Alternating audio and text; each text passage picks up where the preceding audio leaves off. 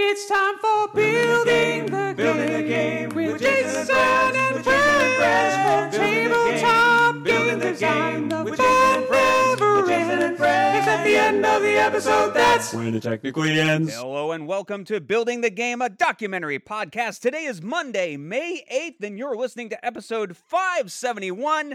I am the guest who invites himself, your moderator, Chris, formerly of Flip the Table, currently of Mall Night Long, a virtual game show experience. With me, as always, is Jason Slingerland, the guy who's with you, as always, most of the time. How we doing, Jason? Hey, Chris. Doing good. Yeah, you said, I'll do the intro. We'll see how long till it takes people to figure it out. But the second the energy in your voice is just like, there's no way that's Jason. Oh, God, what's wrong with did I turn it to 1.5x accidentally? Is that what happened? So it has been a while since you've been here. I don't remember how many episodes, but it's usually 50 to 100, I feel like, before you say, hey, I want to talk again. And I'm like, all right, let's do it. You tell me what. Round number episode, you're inviting me. Yeah. If it's not a weird number, yeah. I'm inviting myself. That's a good rule of thumb. It's the truth. Yes, that you are not wrong about that. Yes. So, yeah. And speaking of round number episodes, I'm already working on some cool stuff for, hopefully cool stuff for episode 600, which is now only 29 weeks away. 29 weeks away. Set your alarms, kids. Which is still half a year. It's funny because the last time I was like, I'm going to track it so that like for 500 so that I'm aware. So like I wrote them all the episodes out like on a spreadsheet with the dates. And then somewhere in the middle messed it up. So then it was like a rush to get it done because I thought we had an extra week. So I stopped doing that. Forget trying to stay ahead of things. That was dumb. If we stay too behind, then at least we always get that Muppet-like energy. Exactly. Like for building the game. Yes. So you've been busy hosting your virtual game show. Yeah. Virtual game show for hire. I don't think I've played that one officially. Have I? I demoed it with you when you were first designing it. Did I play that one though? Did I? Let me tell you all about it. At the top of the show, we'll just get the plug out of the way. It's Mall Night Long, a virtual game show. It's a game show for hire, where I jump on with you and your friends and family on Zoom, and I create a television game show experience just for you for 2 hours, where we play 7 different rounds, which take place inside of a virtual retro mega mall. So there is a word game. There's a game where you guess IMDb ratings for movies. There's a game where you guess the prices of weird things on eBay. There is a game about food. You decide how guilty food is. And there's a thrilling push your luck finale. So I'm not sure that you have played the official full version. I don't think it would be a pleasure to do so. We can make that happen. Yeah, I got to do that sometime. Yes. I have plenty of friends that would enjoy it. So I have plenty of friends that would enjoy it. You have plenty of friends, I'm told.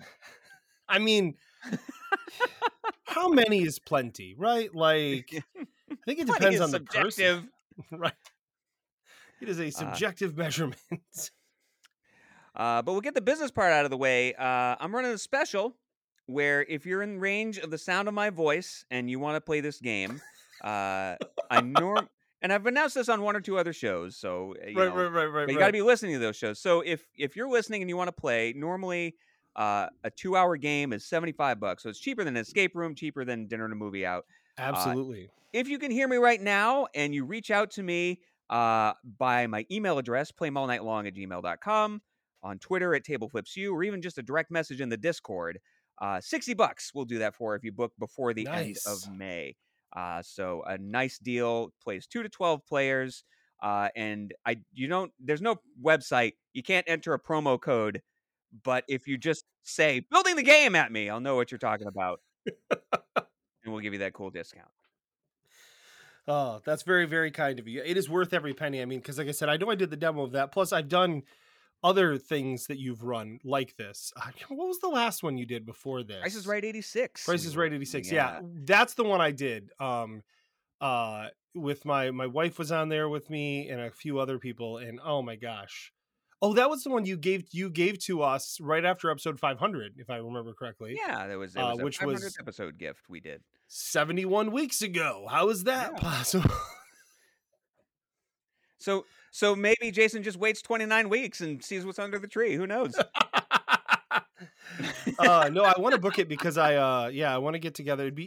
I think what's super cool about it is the ability to get together people who aren't, necessarily in the same place as you, right? Like we're talking about Yeah. the fact that Rob lives in Minnesota and I could totally get him and Christine to hop on and do that. And I think that's cool. So Yeah, absolutely. And speaking of getting together with people that aren't in your area, I booked my ticket for my first ever Protospiel online just the other day. Coming up nice. in it's probably happening as this episode drops. It might even be almost over. Yeah, Uh, I think so. Yeah, because this episode is a little coming out a little later than because we're getting ahead. We're doing the summer. Let's get ahead a little bit so that Jason could take some vacations and go camping. Basically, that's the thing. it's a good plan. And so I'm really excited because I've always wanted to go to like an unpub, Mm-hmm, but it's just mm-hmm. out of reach for me right now, and Right, right. travel. And that's a struggle for a lot of people who aspire to design games, is that networking and travel it's tough. It's It expensive. You have to is. buy It is. hotel rooms, and it's just not something that's in reach for everybody. Or maybe you don't live in an area with that critical mass. Like when I was Mm-hmm, testing out Roll Estate, it was just me and the same few people, and then like one or two cons that I went to, but mm-hmm. it was a lot of the same people. I've seen this game 20 weeks in a row. Here's my feedback on the latest iteration. Right, right, Um, right, right. makes it tough, right? And so I'm not bringing games. I'm just going as a tester. I want Yeah, to cool. have this experience. I've done a couple of the Protospiel live streams where they've given away prizes and hung out and done stuff on that. And I was like, you know what? I want to be on the inside of this thing and Yeah. try some cool games by some upcoming designers. So I'm excited. And since you'll be hearing this after it's done, I had a great time. You should buy a badge to the next one. We'll just say that. Mm-hmm. Yeah, yeah. So it's no, I'm uh yeah, no, I worked at Approach Wheel Online to help out as a guest or something. We did Coffee like a talk, right? sponsor. We did a sponsor coffee Oh, talk. That's what it sponsorship. was. Okay. Yeah. And but I have never been able to attend as an attendee. It's just every time they always seem to fall at a time where it's difficult for me to be able to go. And I'm bummed because like I know a ton of the people that are there testing Right. games, and I would love to come check out their games. I've luckily seen quite a few of those games in person now because of last year getting to go to more cons, and this year will hopefully be I think this year I'm going to do Origins, Gen Con, hopefully PAX Unplugged. Origins and Gen Con I have to do because I've already bought tickets, Right. an Airbnb, and a You've already campsite. fought your So way through the nightmare that is booking Gen Con. yes, yes, yes. So Sorry, yeah. I didn't mean to Well, I stir up didn't. some Oh emotion no, that's all right. there. I didn't. So I didn't have to book Gen Con housing this year Okay. because my friend Ken Franklin, who's a great dude, said I just camp every year, and I was like, oh, where? So he told me where he camps, and so I'm gonna just camp there, and then just ride in every day with him, so that There you we, go. And you come in with yeah, like a bindle on a stick with all your games in it. yeah, yeah. And So, well, and it's nice because you just go right downtown and park, and it's easy to get in there. The only thing that's not fun about that is when you buy stuff and then you're stuck carrying it for the rest of the day. Not a yeah. huge fan of that, but yeah, yeah. Yeah, you need a giant backpack, my friend. I think that's what the plan is I for need that. to be better about that. I carry around like a shoulder bag, Mm. like like a I don't. It's a messenger bag. That's the term for it. Hmm. And I love carrying that and the way it feels, but it is not great for storing things. It's actually pretty stupid for that. No, and once you So start buying stuff, now you're starting to pay the price for it, right, as right. opposed to just looking slightly less cool and wearing a backpack. Um, Yeah, yeah. You do look cooler in the messenger bag for sure. People like, 100%. is that Indiana Jones? Is what is happening there? He doesn't have the hat on because it doesn't look good on his head Indiana shape. Jones But went incognito to this game convention. It's yeah, dressed as a middle-aged guy who couldn't possibly go to any ancient ruins and survive. So, you know, so there's that. But yeah, I do need to just switch to a nice big backpack. I'm going back to school in the fall, so I thought about getting a backpack for that because that's what the cool kids have. you should Actually, get a all Power the cool Rangers kids one. now carry those really stupid bags with those cinch sack bags with like the most uncomfortable like string backpack straps. Have Hmm. you seen those? It literally is like a bag like this. Like a bag with a string on it, right? Yeah, and like it goes over their shoulders, but like it looks like it just would cut into your skin. But I guess you really can't put anything heavy in it because it's so stupid small.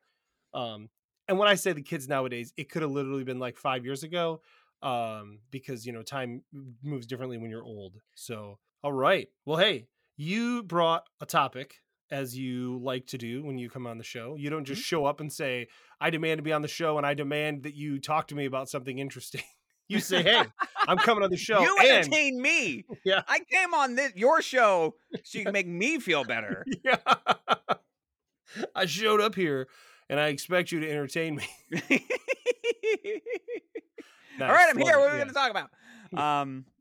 I thought, since I've done a lot of my own design work in this sort of game show space, and it's something I've Yeah, been yeah, thinking about a yeah. lot. It might be fun to explore the comparison between designing for a tabletop board game experience and designing for other types of game experiences, which may have different parameters and different expectations. So the examples that I think of are game shows, like Mhm. on television, escape rooms, and another one that came up in the Discord today when we kind of talking about this topic a little bit was tabletop RPGs.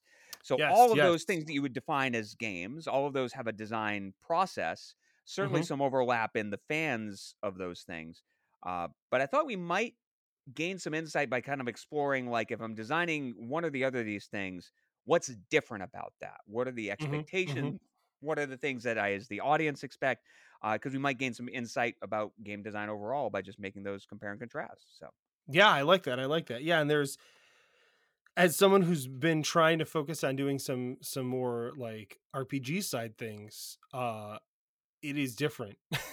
Like I have some thoughts when we get to that part about how some of the things are different in a way that forces you to change your process, and mhm. it's weird.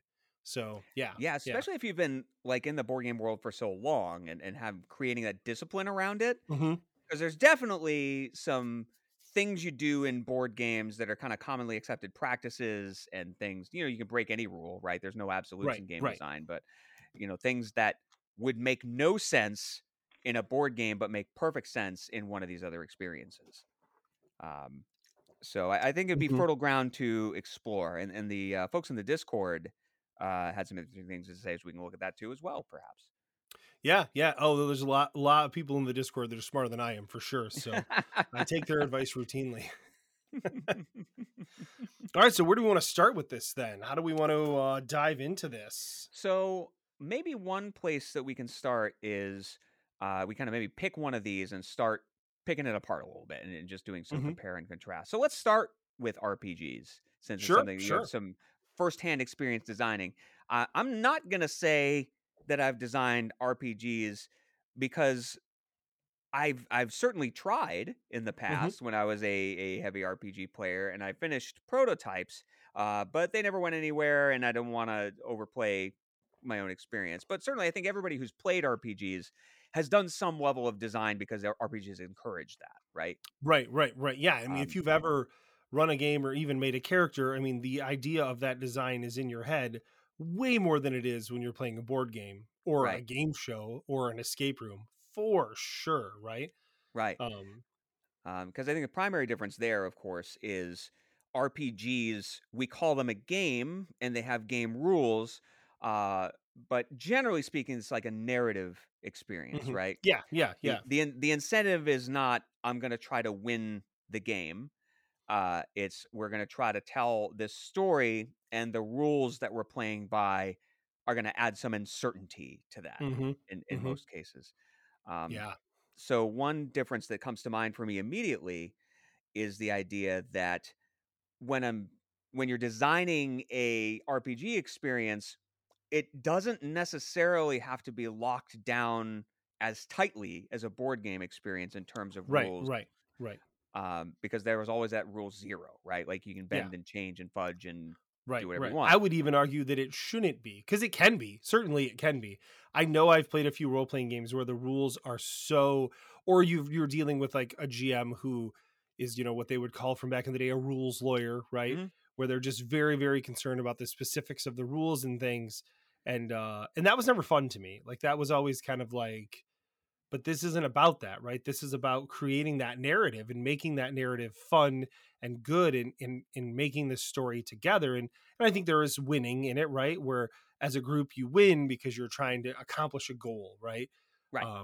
But it's different than it is. And I mean, we're talking about the kind of where I'm coming from there is your mainstream role playing games, right? Mhm. And we've seen an explosion in different types of role playing games, from LARPs to, really, really freeform stuff to like one page RPGs that have like, 5 rules in them, if that, right? Yeah. It's almost like role playing games just constantly reinvent themselves in ways that have certainly outpaced me. When I was playing them more actively, this is 2000s, 90s, 2000s, that era. So we're talking Deadlands, Mm-hmm. Cyberpunk, Vampire, all games which were trying to break out of the Dungeons and Dragons mindset of the time, which was very much Mm-hmm. about, it's essentially a war game, right? It's Right. sort of, it's, you really drive your characters by killing monsters and getting experience, and these games were trying to push outside of that and just, Mm-hmm. but now you see those walls have been knocked way down, and there's Right. lots of games doing things that you wouldn't have even considered in that. Like, I think of one of my favorite role-playing games of recent years, one of the only ones I've really played for this reason. It's called Worldwide Wrestling, and That it's does about, sound up your alley it definitely for is. sure. And what's weird about that one is, because it's about professional wrestling, there's a rule in it where the person who is the GM, they call that person the booker. And in real Nice. professional wrestling, the booker decides what the stories are going to be and who's going to win the matches, right? Mm-hmm. So if you and I are playing a wrestling match against each other, and that's another thing that it encourages, is it's player to player combat, so to speak, this role playing, Mm-hmm. but we're Yeah. but we're Yeah. not going move for move and rolling to see if the move hits. I'm telling you exactly what happens. I roll the die to see how successful it is, and then I may choose to hand you control of the narrative to get some kind of benefit for me, and we're collaborating back and forth to try to create Right. Right. this narrative. Right. And then 3/4 of the way through, the booker tells you how the match is going to end. They tell you the Right. ending of Right. the story, and then it's your job to collaborate your way to satisfying that ending. Mm-hmm. Which Mm-hmm. in RPGs 20 years ago, that's a no-no. Like, no, you got to let the players get to where they're going, and they have to have that Mm-hmm. agency and control. But then the idea that the GM, it's on its head. The players are controlling the entire narrative until the GM tells Mm-hmm. them the ending. Um, Right, right. There is the narrative based RPGs to where the players are in control of telling the narrative are very much have very much become a thing. Things like systems like Powered by the Apocalypse does a lot with that, where it's you make a roll and whether or not you're successful, and either you or the GM describes what happens. mhm. But in a lot of the games, it allows you to actually describe the narrative of what happens, which I think is super cool, right? Because Yeah. like your character, it's you, right? You should get to decide. I can tell you one difference that I've really found out. I mean, I messed around and I found out, if you know what I mean, like when it comes to this. So I've been working on some different solo RPGs, and I keep finding myself getting stuck. I've got a laundry list of them that I've been working on, and I keep finding myself getting stuck at certain points, and I couldn't figure out why. And I'm working on this one game right now where I need to be able to track distance walked by the player, and then distance walked by something else, and then like trying to like marry those two things together. And I'm like, so I'm creating this system of how it gets tracked on the page, and then I'm like, as soon as I figure that out, then I can go back and start doing the more narrative stuff. And then I was like, no, why are you doing this? Like, and it occurred to me because when I make a board game prototype, I have to understand how those things are tracked, because those are Right. questions that I'll be asked when I have to make the prototype, right? Like if I want to pitch it to someone, certainly, but that would be the same with this RPG. Um, when I present it to people for play testing, it has to have a way to track it. But when I'm just writing it, it doesn't have to have that, right? So I'm trying to design this to just make sure that I can. And I'm like, it doesn't matter. Like, you can figure that out later. Like, I can literally have people play it and use just a pencil and paper to track stuff. And they can say, hey, this was bad doing it this way, do it this other way. And it's just such a shift in how I am used to approaching board games after, over a decade of having a pretty specific system I built of how I work on games. And I certainly step outside of that, right? On a lot of occasions. But it's kind of the fundamental questions you ask yourself and stuff. And I've realized that a lot of those are just completely not valid when it comes to working on these games. Um, and that's both freeing and really freaking annoying. Like, because it's like, but I'm good at this part, you know? I mean, you spent your 10,000 hours in board games. You got Yeah, and this I should have spent mastery. it. Now You're I have to do holding it this again. perfectly good hammer, and you want to solve all your problems with it, right? Right. Um, Now I need a saw. And I'm like, right. "Urgh.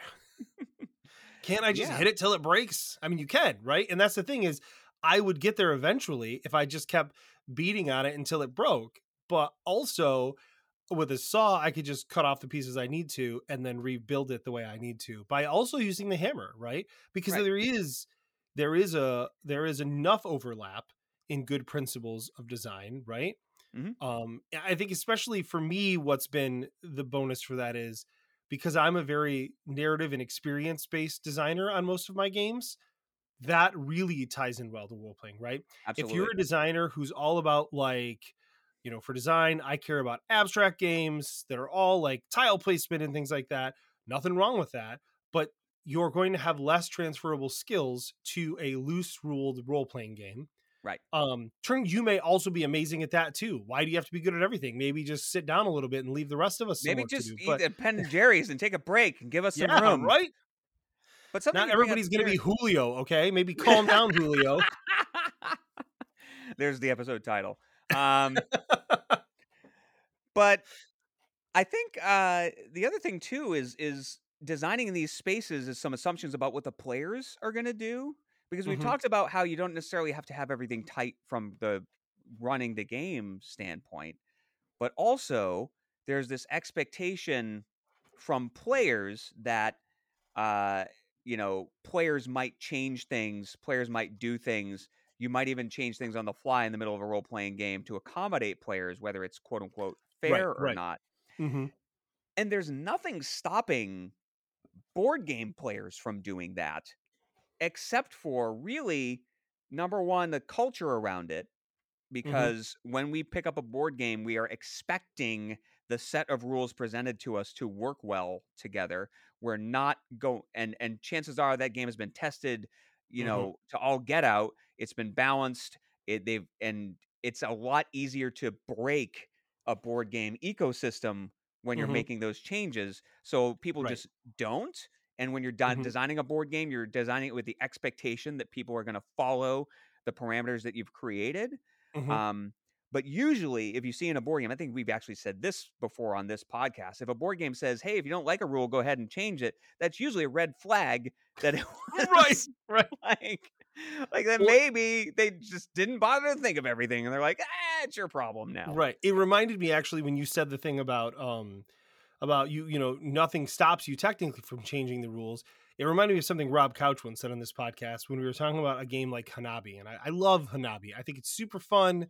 I finally got to play it a few times with just my wife, and it was like really fun to play it back and forth, like trying to do that communication, right?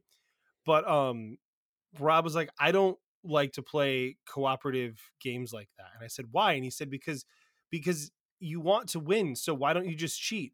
And I was like, what? He was like, I just don't understand why you wouldn't just cheat.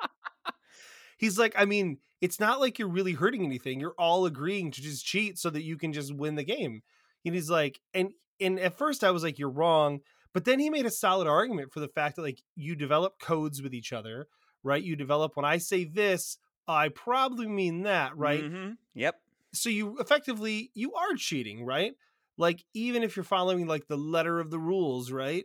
You still might be fudging a little to on a game like that, right? The thing about Hanabi is you can fudge like that and you will still lose. But because it's hard. Um so that, you know, I agree with you, but you're right about the ecosystem thing. I don't know how many times we've made a small house rule tweak to a game and then been like, oh nope, yeah, no, Mm-hmm. that's because if you do that, then this happens. So we can either change that back or we can now change another rule and hope it doesn't create a landslide that will make this game very unfun, you know. Yeah. So I think if you're designing either of those products, just remembering those things I think is helpful.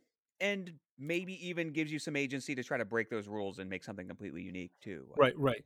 Yeah, Yeah, who's it gonna? is funny because in a role playing game, if you saw, hey, if some of these rules feel too restrictive, just change them, you'd be like, oh, green flag, that's Mhm. awesome. But Yeah, in a that's what we board game, you're want. like, oh, yeah, yep, this game's not balanced. Yeah. That is Um, code for we didn't play test this game well enough. so maybe that's the challenge for the builders out there in the Discord and in podcast land. Are you going to be the one that builds the board game that has the rule you make stuff up as you go along and make it work? Maybe that's Right. you. Well, there Uh, is it Flux does that maybe? well, Flux not really. The I've never rules actually change. played Flux. The rules change as you go, but there's always still the same magic circle. Okay, There's a game okay. called like I think it's called like 10,000 blank white cards or something, and it tries to do Hmm. this, and it's not. I don't know if it's like a published product. And there's been occasionally games where it's like they'll throw you one blank card, and it's like if you draw this card, make up your own rule and throw it in, and mixed degrees of success with that, right? Hmm. Hmm. Yeah, Um, yeah. but Even as a game designer, like there was a version of Uno we were playing that had a blank card. My son's like, "Oh, Dad, you should come up with it." And I was like, "I don't know that I want to." yeah, I mean, like I bought this game and I'm happy to play it the way it is. I don't feel like I need to change this. I mean, I don't have a problem with it. I just don't want to be the person to do it, you know? Then they're gonna be like, "Dad, this card sucks. Why'd you make it this way?" Like I didn't design the whole game, kids. Okay, you told me to come up with a card, so I did. Now you hate it. That's um, what would happen, for the record. well, when we talk about cheating, it actually gets me thinking about the escape room topic. Oh yes, yes, yes. So, because an escape room, there's a couple different things going on there, right? Like, it's certainly a game that is designed and needs to be tested and needs to function, right? Mm-hmm. And it plays a lot like your average solo board game is maybe a similar experience to an escape room in some senses, except for an escape room is a one-time experience, Right, right? right. Um, I think that puts some limitations on your testing because once somebody's tested it, they've Yes. seen it all, right? I have some friends that run an escape room, and they were saying, I saw them posting on Facebook. They don't live by me, but they were like, "Hey, we're looking for people to come for free to play the test version of this, which means you're going to play the worst possible version of it, and there's going to be problems with it, and we're going to give you some pizza or something like that. Like we're going to make it worth your while. It's going to be fun." Yep. Um, Play but the worst game of the world and do it once and never get to play the good version. right. Yeah, that is a little bit of a bummer. They've been But doing it for a while though, so their rough ones are probably still pretty decent. But yeah. So if you're designing to an escape room experience, first of all, you have to put in that much more work up front, not oh just my gosh, the yeah. design of, maybe if you're scratch. I don't know how an escape room designer goes about designing. I would assume there's some paper prototyping or some stuff like that happens. But you're building props, like it's there's only so much you can do because in a board game we just put everything on scratch paper and post-it notes and napkins Hmm. and design on that so we can throw it away. And I don't know how much of that you can do in escape rooms. I'd be curious to learn from somebody. Yeah. So I've done some escape rooms and I know you have as well. And like thinking about them as a designer and yeah, listen, I know we have Jonathan Chaffer, Ken Franklin. These are listeners who know how to design escape rooms who could be on this episode to talk about them, but they're not. Nope. So we're just going to pretend we know what we're talking about. But no, I like, this one we went into, you walk in, you're in this little room. It's like a living room. And you think that's the whole, there's a door in the corner, but you don't know if you're going to go through the door or not. Right. Mhm. And you feel like that's the whole thing. And eventually you do go through the door and you're like, okay, so no, it's actually two rooms. And then eventually you figure out that there's a secret door behind a bookshelf and you go into a third room. And that was exciting, right? Yeah. But I have to imagine, and I know when I've had, because we actually did an episode talking about escape rooms and making them a long time ago with my friends Chris and Ann. And I think one of the things they talked about was that I was about to say, and this is probably why I remember it, is that, part of it is like you've got a theme, you know what you want the theme to be, but then you have space and you have to think about how are we going to utilize this space? And in that case, that to me says you have to work backwards a little bit, right? Like you have to say like, what's the big end goal of this? And then how do we get the people there, right? And that's kind of how you do it if you're writing a mystery, right? If you're writing a mystery, you figure out who done it, and then you work backwards from there so that you can seed clues throughout it, right? And that's basically what you're doing with an escape room, I think, except for it's a mystery where it's not like, the Ocean's 11, where there's the thing at the end where it's like, I never could have figured this out, but it suddenly makes total sense when they show me what happened, but I would have never guessed. the escape room has to be the here's what happened and I guessed it along the way, Right. right? So In theory. that's also some we talked about cheating earlier too. Yes, In yes. an escape room, you want to walk out feeling smart, right? But Mhm. you also paid money for the experience, so it Mhm. changes, and you paid money to have this experience once. Right, So right. it changes a lot of the incentives, I think, because in a board game, in a perfect board game situation, you fall in love with the game, you play it 10 times a week for the rest of your life, right? Like Right, that's, right. your perfect board game experience is repeatable. And there's been exceptions, of course, time stories, things Mhm. like that. But, um, you know, and you get better at it, right? Like, so if you Yes, don't do great yes. in your first game, but there's something that engages you, you come back to it. Mhm. But in an escape room experience, like your game master is incentivized to make sure you walk out feeling smart, but also feeling like you had a thrilling good time. Right, And right. sometimes that means pushing you past a puzzle you're having trouble with Yeah, on yeah. purpose and letting you quote unquote cheat, which if it's a Mhm. social expectation, isn't really cheating, right? Right, right. Well, and Um, I've seen some escape rooms where they specifically say you get 3 clues. yep. Like, so it's not cheating. You get 3 clues. Um, you can tell us when you want to use those, but we'll actually offer if we think you're close, but you need a push. And I was like, that's genius, right? Because then it does not feel like cheating. If it is the expectation that you will need help with this, so we're going to offer it to you when you need it. Yeah. And you've even moved away from that because when I first started, it was very much like that. Like 3 clues, that's it. Maybe we'll give you an occasional nudge, which is often just a free clue. Like Right, right, right. it is what it is. They just call it a nudge to help you feel better. But I've also done Hmm. escape rooms where like we're only going to give you 3 clues and that's it. And if you can't bootstrap your way past that, then that's your problem. And it's never a great experience. Um, but they need to fill and make sure you stay for around 45 to 50 minutes, I think. Because if Right, you walk right. out after 19 minutes of an hour-long escape room, you're not gonna feel like a genius. You're gonna feel like there wasn't enough entertainment there. Right. Um, That's a good point. That is a good point. And I could see it being either way. Like if you walked out with no clues, knowing the escape room was super hard and it only took you 20 minutes, I think some people would be like, look how good we are at this. And that may be the yeah. case, right? But, there is that whole like substance thing, right? Like I paid for substance, Mhm. right? So give me substance. Yeah. And so that time constraint is interesting to me when I compare that Hmm. to board games, because in a board game situation, um, I think as a designer, you have a certain time in mind that you think is going to be good, but that's going to evolve Hmm. through the design process, right? And Right, right. when people take it on their own and learn the rules by themselves and play it, that's going to gain and shrink and flex, and that's okay. Hmm. Whereas most escape rooms are a 1 hour booking, and you really want people to stay ideally until minute 59 and then get out with 30 seconds Right. left and tell that story for the rest of their lives Yeah. about Yeah. Hmm. and Well, I so mean, there are go some ahead. constraints, right? That require like, cause like, hey, why 60 minutes, right? And I think there's several good arguments for that. I mean, there's obviously like 60 minutes. It's a nice bucket of time that we're used to, right? An Mhm. hour. Things that are at an hour, great.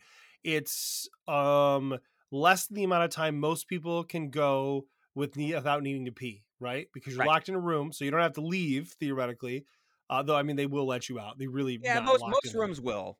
Yeah. I had one So room that I is local, and the old people who used to own it, when they'd give their pregame speech, they'd be like, "Just so you know, that door is not locked. If we locked it, that would be kidnapping, and it would be illegal. So you can leave and go to the bathroom whenever you want." right, right. Um, like, Right. uh, so yeah, but you want to stay immersed in that Right, experience the right, whole right. time. Yeah, and I mean, it's not like you're going to sneak out and go cheat, right? I mean, Right. you're not going to be like, "Oh, I felt the walls from the outside, and now I know the shape of the room." I mean, that's Right. it's not going to happen. But it is that immersion thing, right? And so that to me is one of the biggest things where a role playing game. I mean, an escape room is really like a cross between a board game and a LARP.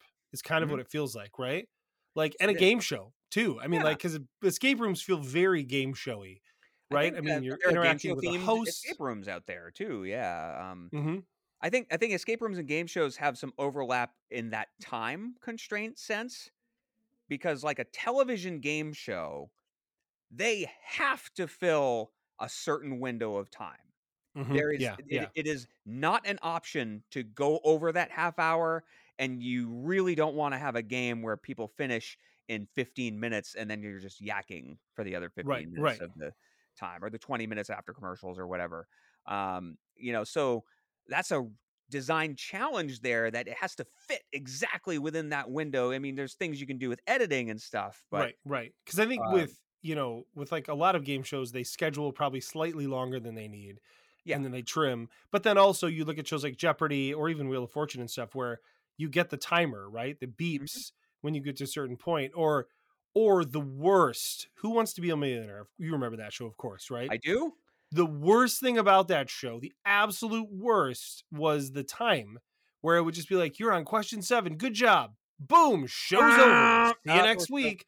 Why, honestly, on Who Wants to Be a Millionaire, like, "See you tomorrow for the next 7 episodes we're going to be playing," because that show was so dang popular at first. Yeah, and Um, and that was a old school thing you saw a lot in the 70s and 80s, is straddling. Is like we'd be 3/4 of the way through a game, and then we're gonna stop and we're gonna pick it up tomorrow as a way to get you to tune in tomorrow. And then for whatever reason, shows got away from that and they right, all became very self-contained. Probably because you get to a point where if you're straddling shows like that, it's inconvenient for TV execs because they can't change the order or drop episodes or whatever, because right, right. you lose That's where the. I think that shows like Jeopardy found the real magic of like, we're going to do a week-long thing where you are on, right? Like you can have the same group of people. Well, and you can be on for as long as you can stay on Jeopardy, but you know what I mean? Right. Like it's a self-contained episode, but you follow people that you want to see. And I don't Mhm. know how Jeopardy does reruns. Do they just They do reruns. Generally, in the past, they've done like they'll rerun tournaments. So they'll run a couple of tournaments throughout the year, which are 1 or 2 week affairs, and they'll bring those right, back. right. That's Last smart. year Yeah. was a little different because they picked highlight episodes from throughout the season because it was a crazy Right. season, Yeah. and Yeah. they Yeah. would have Yeah. like a little Yeah. intro as to why they were playing this crazy episode that happened. Like Right. this is the one where Amy Schneider lost, like that kind of thing. Um, but they do that, and they are such an efficient machine. They're not quite live to tape, but pretty close. I was listening to Yeah. the Jeopardy Yeah. podcast the other day, and they were saying that they can tape a week of episodes or 5 episodes in a day, and it's about a 5-hour tape day, including lunch. So, Nice. Oh yeah, um, because with commercials, there's no yeah. commercials in that, right? So, So but you've got so like stops that happen for checking questions or whatever, but um, so one of the interesting things then is that when you think of an escape room being like a game show, the difference is you can't edit out the boring parts, right? right. Like you think of a show like Family Feud, I think is really well known for this. I'm sure Family Feud does a ton of editing, or like when Steve Harvey used to host it, especially, right? Mhm. Because he would vamp and talk to the people and make jokes, and I'm sure they did a lot of trimming to get that to the right length, right? Because that man could just talk for hours, right? Because he's funny and he's just good at Yeah. that. Um, but like you know, like with a show like Jeopardy or something, yeah, I think there's a lot less of that, right? Right, and they really try hard to get all the clues on both boards in, and then once in a while they have to drop like the last couple, but that's not too often. But they do need to cut the game short, so they'll say less than a minute to go, and then they'll start that minute-long clock if they think they're running out of time, and then you Right, just get through right. as many of those clues as they can. Um, Family Feud, it's my favorite anti-example, and I love drawing the comparison with this in board games because you would Hmm. never want to do this in the board game. Is what Feud does is the last round is the triple points round, and that's the only one that matters. Yep, yep. Um, which, by the way, I kind of do that in all night long. We'll talk about that later, but Well, I mean, Flip the Table has a long yeah, history of 10,000 points, true. screwing everything up. But so that's a really good point. With Family Feud, can you win in the first 2 rounds, or is it not even possible? You can't win in the first few rounds. The best possible scenario, which really doesn't happen often, is if you run away ahead so much in the early rounds that maybe the winner of the triple points round gets like 290 points and is 10 points short. That's Okay. almost never going to happen. Um, Right, right. and and you know, and yet that's one of the most famous game Hmm. shows in the world, because designing for a game show, you are designing a show first. Hmm. Hmm. entertaining the home audience is the primary driver, and what they want to Right. see is a thrilling conclusion where anybody can win, Right. and they want to see funny answers, and it's not as important to make it feel quote unquote fair, even though it has to legally be fair, right? You have to be playing by Right. fair Right. rules, Right. but it's not a game of skill. You're not proving how good you are at Family No. Feud when you play it. No. I Whereas mean, that's Jeopardy needs to be a lot yeah. more like Yeah. that. Like a skilled player needs to be able to win more often. Right, Um, right. That's a really good point. Um, Family Feud. It's funny. I never noticed this until I went to run a Family Feud game, and I asked a bunch of people questions, and then tried to put all of the top 100, all the answers up there, and then realized that they don't do that. nope. Um, and that's because people give stupid answers. Hmm. So, or we also found that you a lot of times could just group them, which I Right. think they do. Sometimes you'll see They this slash absolutely do. that. They'll chunk ones Yeah, together that will kind of fit in yeah. the same category. Um, like if you were designing Family Feud as a board game, Hmm. then it would be a race to winning a certain number of rounds. And that would be like super fair and super fun. And Yeah, you could yeah. come from behind and win. But if you were ahead, you would be doing great. But also, that game would be 20 to 45 minutes long. Right, right. Uh, and game shows don't have that luxury of being able to expand and contract time like that. So I think Hmm. that's like a Hmm. big difference is you have these constraints that would make you make decisions in a game show you wouldn't necessarily make in a board game experience. That's a great point. Yeah, yeah. And the board games do have to have very strict rules, unlike an RPG or something, because, like you said, they got to be legal, right? They can't, they have to seem fair and have what appears to be fair play, because otherwise, you know, they're going to Yeah. get sued. I mean, television game shows are federally regulated thanks to the scandals in the 50s. It's not so much the case outside of the Oh country, but wow, like the quiz um, show scandal thing. yeah. Like so now that's why you have lawyers and standards and compliances because they are breaking the law if there's any chicanery happening. It's not just like Okay, a bad okay, look. right. And so everything has to be clearly defined. Everything has to be to the letter. On Jeopardy, if there's a question about a clue, they stop tape, they review it a bunch of times. Like they've talked on the podcast about like reviewing to see if somebody pronounced a certain syllable of a word correctly Okay. because they can't ding you for pronunciation unless it would change the spelling of the word. That is how specific those Wow. rulings can get. And if But there's then you any look at question, they stop, they right. review it, and they make a decision, and then they edit it out, and you never see it in the show. But do they have those laws around like reality TV shows? Like a show like Survivor? Because it's a game show, right? But it's a reality show, but there's prize money. But it feels like they're completely just like they just throw the rules in the trash every week when they feel like it. Maybe that's why they don't film in the US. I don't know. So I think part of it is yes, they have rules and standards and practice and compliance, but where I think there is some room for fudging is that if it's like a judged show where they're making a decision based on Okay. opinion, Hmm. then producers can influence that opinion, right?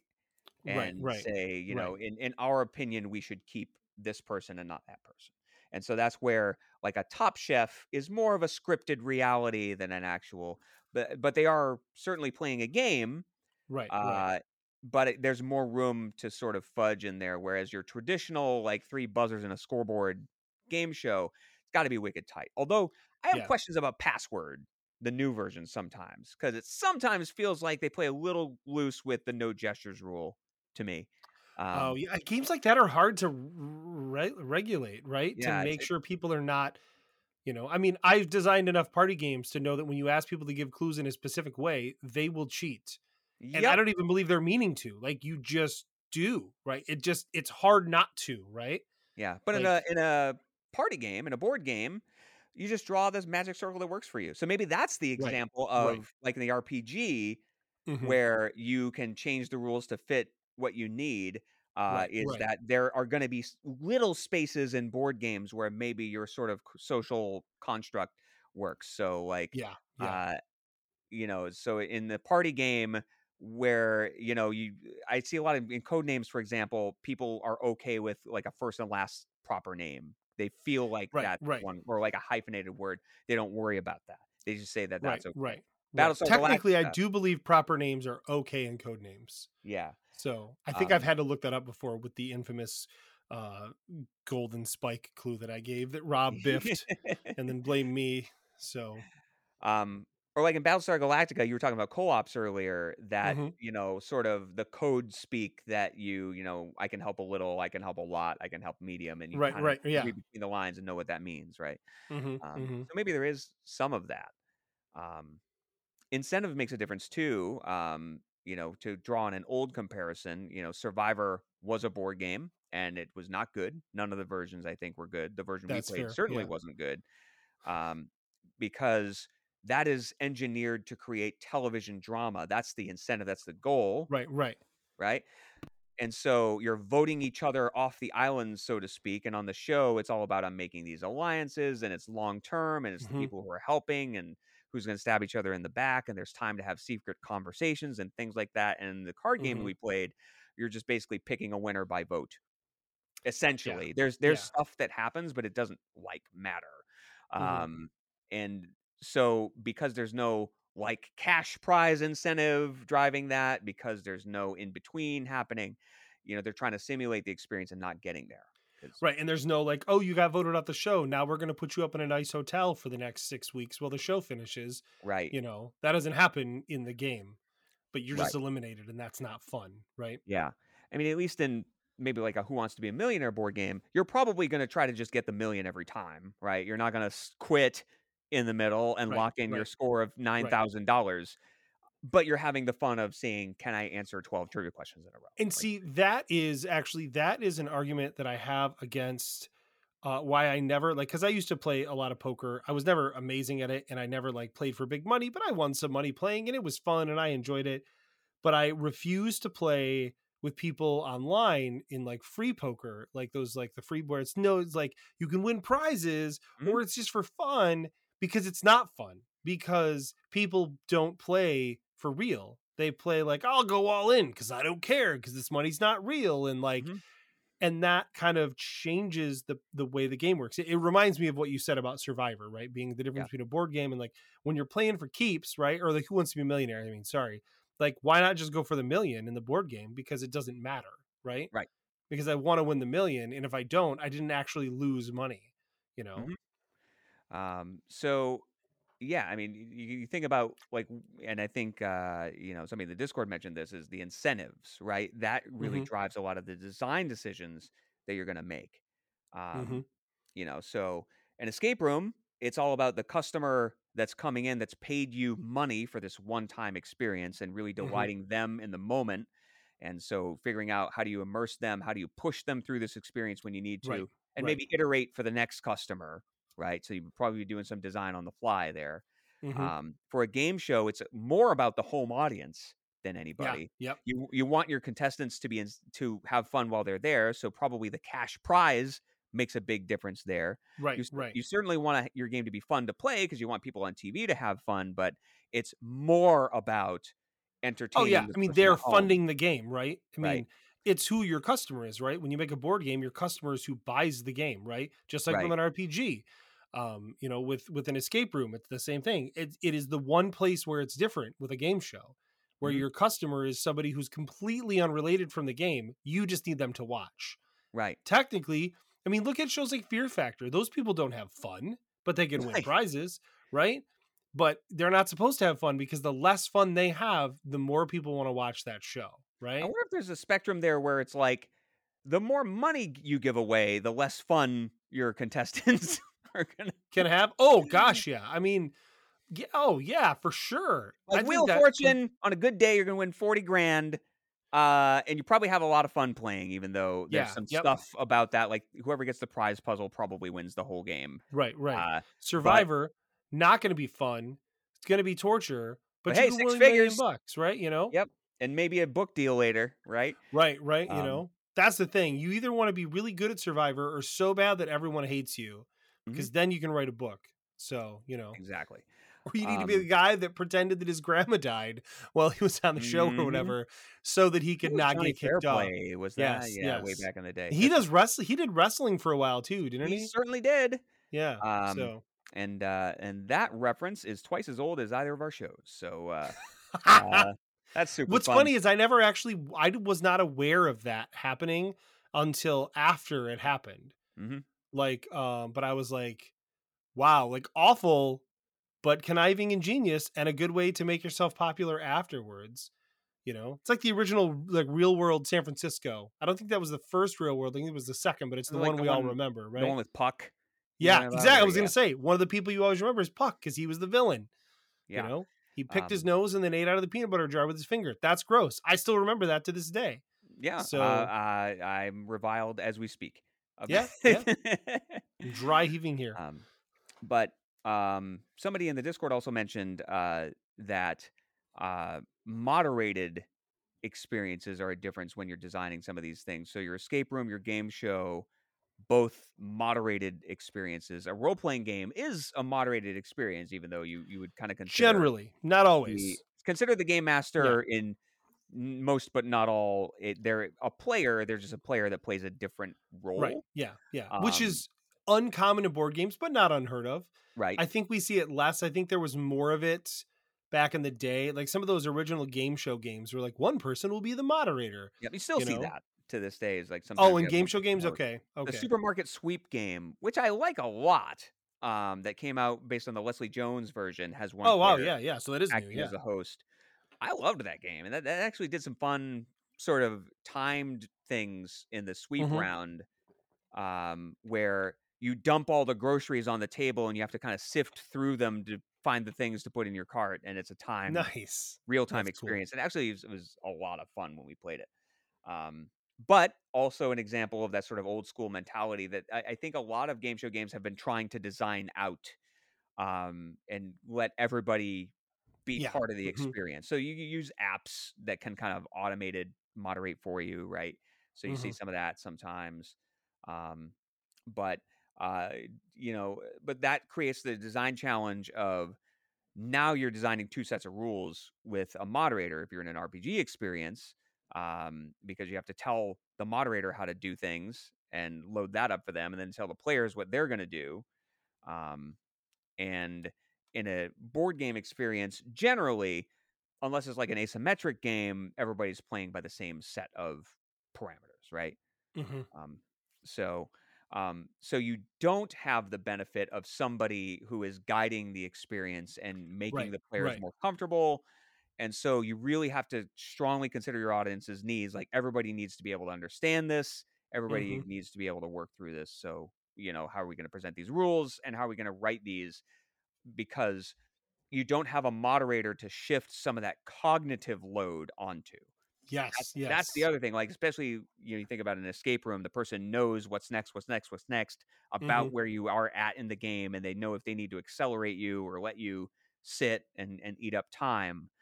Um, game show experience, you've got, you know, somebody who has to explain the rules in like 30 seconds and then make rulings on the fly, acting as a judge, even though there's judges off stage too, right? Right. It's Um, just pretending. but game show experiences are generally easy breezy because you don't have to explain all the rules to the whole game at once. You're just explaining like the next round, right? Yep. Yeah. Yeah. Just And a enough for lot the of times audience that to know what's builds on going the last on. round, right? Yep.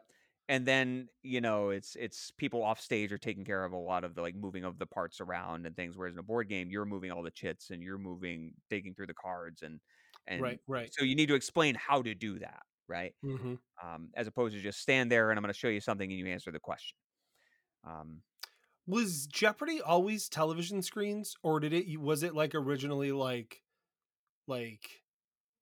like the where the clues popped up, or Physical was it, props. yeah, or So was it originally physical props? Art Fleming Jeopardy, Uh-huh. the first original run in the 70s, is a physical prop. So actually, a Okay. curtain pulls back, and there's these drop cards that will cover up, Okay. or they would like pull it up and away to reveal the clue. So it was Okay. all like hand painted physical props. Right. And then Final Jeopardy, they would set a thing on their podium and they're all seated, Mhm. which looks a little weird if you're not used to it. And Art Fleming will flip up to reveal their answer and then flip again to reveal their wager. So it's like a little flip book that they write on as opposed to the Okay. light Interesting. pens that they Interesting. use. Yeah.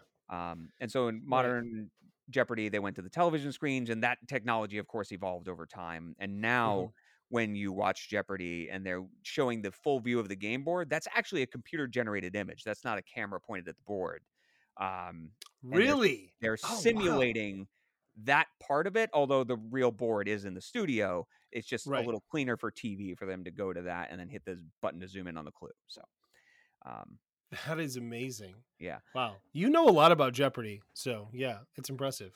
Jeopardy is impressive to me just as a game anyway, but I think it's the closest in terms of design to a board game in the sense that it's designed so that skilled players will always win, right? Hmm. It's got a catch the leader mechanic.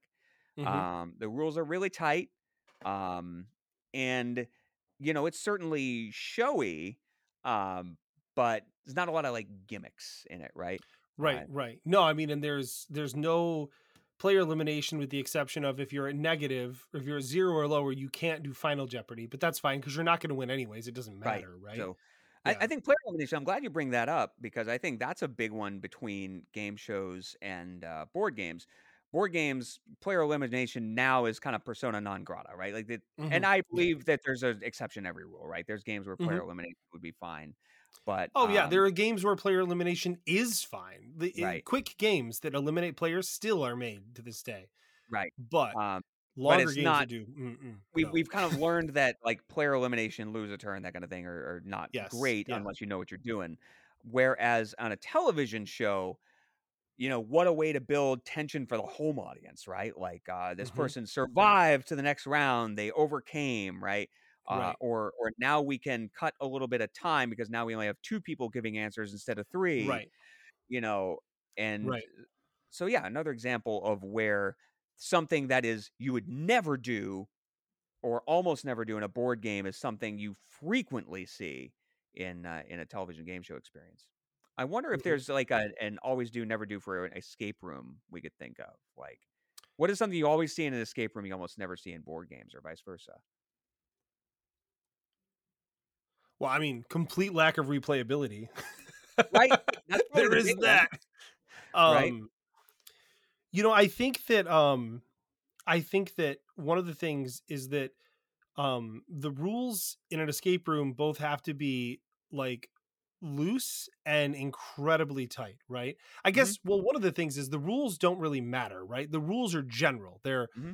like, when I was did escape, they'll be like, hey, don't take anything off the walls. This is real stuff on the walls. Leave it there. Hmm. Uh Anything else you can touch, right? Anything else you can move, remove, but please try not to break stuff on purpose. That's not cool. Um, that sort of thing, right? But I think that like I think that one of the things you absolutely see is kind of that emergent gameplay of people solving things in their own way. I know the last escape room I did, when we got done, we said, what was this thing? Like, what was this thing? We kept trying to figure out this like light gun you would shoot at these targets. Like, what was that about? And they're like, oh, it was to get this code. And like, they were like, you actually figured it out on your own. Cause we were like, we were like, I don't know. I guess we'll just guess what colors the order this goes in Mm. because we can't find a clue. We had found the numbers, but apparently there was a specific order, and the first order we tried worked. So we were like, oh, it was just that. Okay. There you go. Because I think we were like, this is the order we found the numbers in, which it was not the correct. It was Yeah. random, and we happened to get it correct, right? But Um. I think you raise an excellent point there, though, because that's certainly a design challenge that you see in escape rooms is that it's a sandbox, right? Mhm. You want people to get guided along either a certain path or a certain set of branching paths to get from Mhm. A to B, right? But you also there's no like phases, right? Right. There's no like, first you do this and then you do this. It's that you go in and you do what you want to do and you try to figure things out and you're Mhm. trying to almost figure out the rules of the game as you go in some ways. But whereas and so because of that, escape room designers, I remember being in an escape room when we were talking about brute forcing the last number. And that's Mhm. a conversation that sometimes comes up in this Facebook group I'm in where there's a lot of opinions about is that quote unquote ethical to do? Right. Yep. Yep. And some smart people, Scott Nicholson is one of them, will say, just don't design that into your game. Like, just Right. design that out, because Yeah. Yeah. if a player pays for that experience and then does it, that's on the room. That's not on, Yeah. uh, Yeah. The you know. first one I went to, there was a 3-digit code, and this one of the people was like, "I'm just going to start trying numbers." Mhm. And I was the first escape room I've ever done. I was like, "Sounds like a plan." Yep. He never did figure it out. That's when we found the correct numbers. But here is one thing that you see in pretty much every single escape room that you rarely see in board games: a hard time limit. Yeah. Like in a board game, it says you're going to play this in 30 to 45 minutes, but I mean, it could take you And it 20 really or it means could take you an 45 to hour and a half, 90. right? Like, Yeah. Yeah. Depends on who you're playing with, right? yeah. But an escape room, you will be done at this amount of time or less, right? And Right. like you said, their goal is to keep you in there as close as they can to that thing. My guess is most escape rooms, probably if in a 60-minute game, they want you in there 45 to 59 minutes, right? To That's the borrow goal, a right? phrase from a game show, as close as you can without going over, right? Yes, right. Yes. Um, Although some rooms will let you take a little bit of garbage time if there's not a booking right behind you, right? But Oh, then, will they? Okay. yeah, depending on the room and the facility, but if they're back to back, or if they're just the kind of place that like doesn't want to work an extra 15 minutes, Hmm. if you're real close and there's nobody behind you, they might say, okay, stay an extra 10 minutes and we'll give you some nudges and we'll let you Right. see the rest of the experience, which is We had kind. when we And were down to like yeah, 50, we were at 53 minutes and we were close. We were like, we know we're close in this one escape room. And the lady was like, can I give you a nudge? And I'm like, yeah, sure. And she was like, blah, blah, blah, try this. And we figured it out. And she was like, I just knew you were so close, but if I didn't give you a nudge, there was literally no way you were going to make it in 7 minutes. She's like, and yeah, you were so close that I wanted you to win. right. And I was like, I appreciate that. Like, she was like, you figured it out. We literally missed one thing. Hmm. And because of that, we were going to lose. And that wasn't fun, right? Um, so yeah, so she gave us the nudge to help us do it. And I thought that was cool. Yeah. But when we turn that on its head and talk about board games, right? There's generally that expectation, like we talked about earlier. I've drawn up these rules and you're going to follow this path. And then when you see folks find those eurekas, or so-called eurekas, where they like, I figured out an exploit, I figured out, Hmm. what am I trying to say? I think what I'm trying to say is, like, we've all been at that table with the person that says, nobody says you can't do this action Right. or do it this way. Um, and it's frowned upon to tread outside of those lines, Right. and people are saying, what are you doing? You're supposed to do it this way. Whereas in an escape room, uh, it's go do whatever you can think of. Hmm. And there's a lot of debate in the community, but the general consensus is that's the room owner's onus to, if somebody finds a unique, clever solution, you either Hmm. applaud them for finding the clever solution, or you figure out how to unbreak that game. Right. Um, Right. but You if remind me of the Air Bud rule, right? there's It, no, I yeah, mean, it exactly. doesn't There's no rule that say says dog that can't play dogs can't play. basketball and Right. I baseball, mean, whatever. yeah, every Um, sport. I'm pretty sure. every sport. I don't know about Um, hockey. I feel like Air Bud would have been real bad at hockey. Yeah, I Like, wouldn't be surprised if there was an Air Bud hockey movie, yeah, uh, that's true. but if you try to Air Bud a board game, people don't like that. Like, if Right. you start Right. behaving in ways that are antithetical to Right. the spirit of the game, um, Right. you know, that sort of thing. It's funny. It made me think of an unspoken rule in board games that I've never seen in a board game, other than like professional tournament style, like chess or something. Like, how many times in a board game have you been playing, probably with your spouse, right? And you're learning a game, and they do something like, "Oh, I would have not done that if I'd realized this thing that should have been obvious to me, but I just missed it." And Mhm. you're like, "That's fine, take it back. Just redo it." Yeah. Like my wife and I are very big on gimmies like that because like I always say, like, we used to play Splendor a lot, and I like beat her at Splendor for a year straight. She never won. We played 2-3 times a week. She never won. And then she won one time, and now she routinely kicks my butt at Splendor. Um, but like, it was funny because, I remember, like, I was like, no, take it back, redo it. And she's like, are you trying to make it so that if I win, you can say it wasn't real? And I'm like, no, I'm trying to make it so that if I do beat you, I beat you at your best. Like, Yeah, like, cause that's fair, exactly. you know? And obviously there's different sort of expectations in different game groups, but that's pretty common that Yeah. like as long as you're not 10 turns away from it, or as long as you've not Right. Right. learned information that would have changed your decision, right? Hmm. That you just unwind it a little bit, because people But want to play against each other at their right. best, Right. but it's also about, I want to be the best at this game today, Yeah. right? Yeah. Yeah. Whereas in an escape room, it's, I want to see the ending, like it's a Right. movie, Yeah. right? Yeah. Yeah. It's But what I was getting at there was, I've never seen rules in a board game that says you may never agree to step back. right. Except for like chess. Like, you took your hand off it, you played that move, done. Hmm. Like, there's no takebacks on that. But that's because, again, it's regulated, it's a tournament.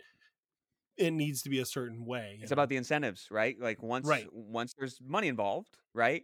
Right. Right. Then not every sport is curling, where people call their own fouls and they're super nice to each other, right? It's once Right. you've got Right. real live stakes on the line, then it changes all that calculus. Uh, and Sure does. so yeah, I think those are some interesting differences between what you get to think about when you're designing these things. Mm-hmm. Yeah, For sure. yeah. So Awesome. I'm just gonna look in the Discord to see if there's anything we kind of haven't covered, and apologize that I haven't been calling out names. I've just been kind of into the conversation, but it's in the Discord. You know who you are. John says learning and enforcing your own rules is a important one in board games anyway. So that's Mm-hmm. that's Mm-hmm. different. Um, so uh, Heather talked about when you're playing an escape room or puzzle that's not a tabletop experience, people easily end up skipping those instructions, like don't pry anything off the walls, and need an actual human moderator instead of just a rule book, right? Right. Oh, I here's a good one from John Schaefer. Tabletop play, I think, is a unique medium in that people can consume it wrong. Yes. Oh my gosh, that's funny. Yeah. Which is absolutely true. I think we talked about like intentionally breaking those rules or Uh-huh. redesigning it, but you can also just screw it up in a Yeah. board Yeah. game. And so as a And designer, you got to think unfortunately, about, how do I yeah. minimize the possibility of people screwing this up? Yeah. And you can actually do it really wrong and really make it not fun and miss the fun of the game because you didn't get a piece of it. When you're thinking about, the escape room needs a moderator because you say don't pull stuff off walls and people do it anyways. The first escape room I was in the first escape room with a bunch of idiots, but it was this next thing. So like this dude, like the room starts, we're going, and this dude all of a sudden is like looking at all this stuff on this table. Like, where'd you get that from? He's like, oh, I dumped it out of this purse that was over here. And somebody's like, that's my purse. What are you doing? Like,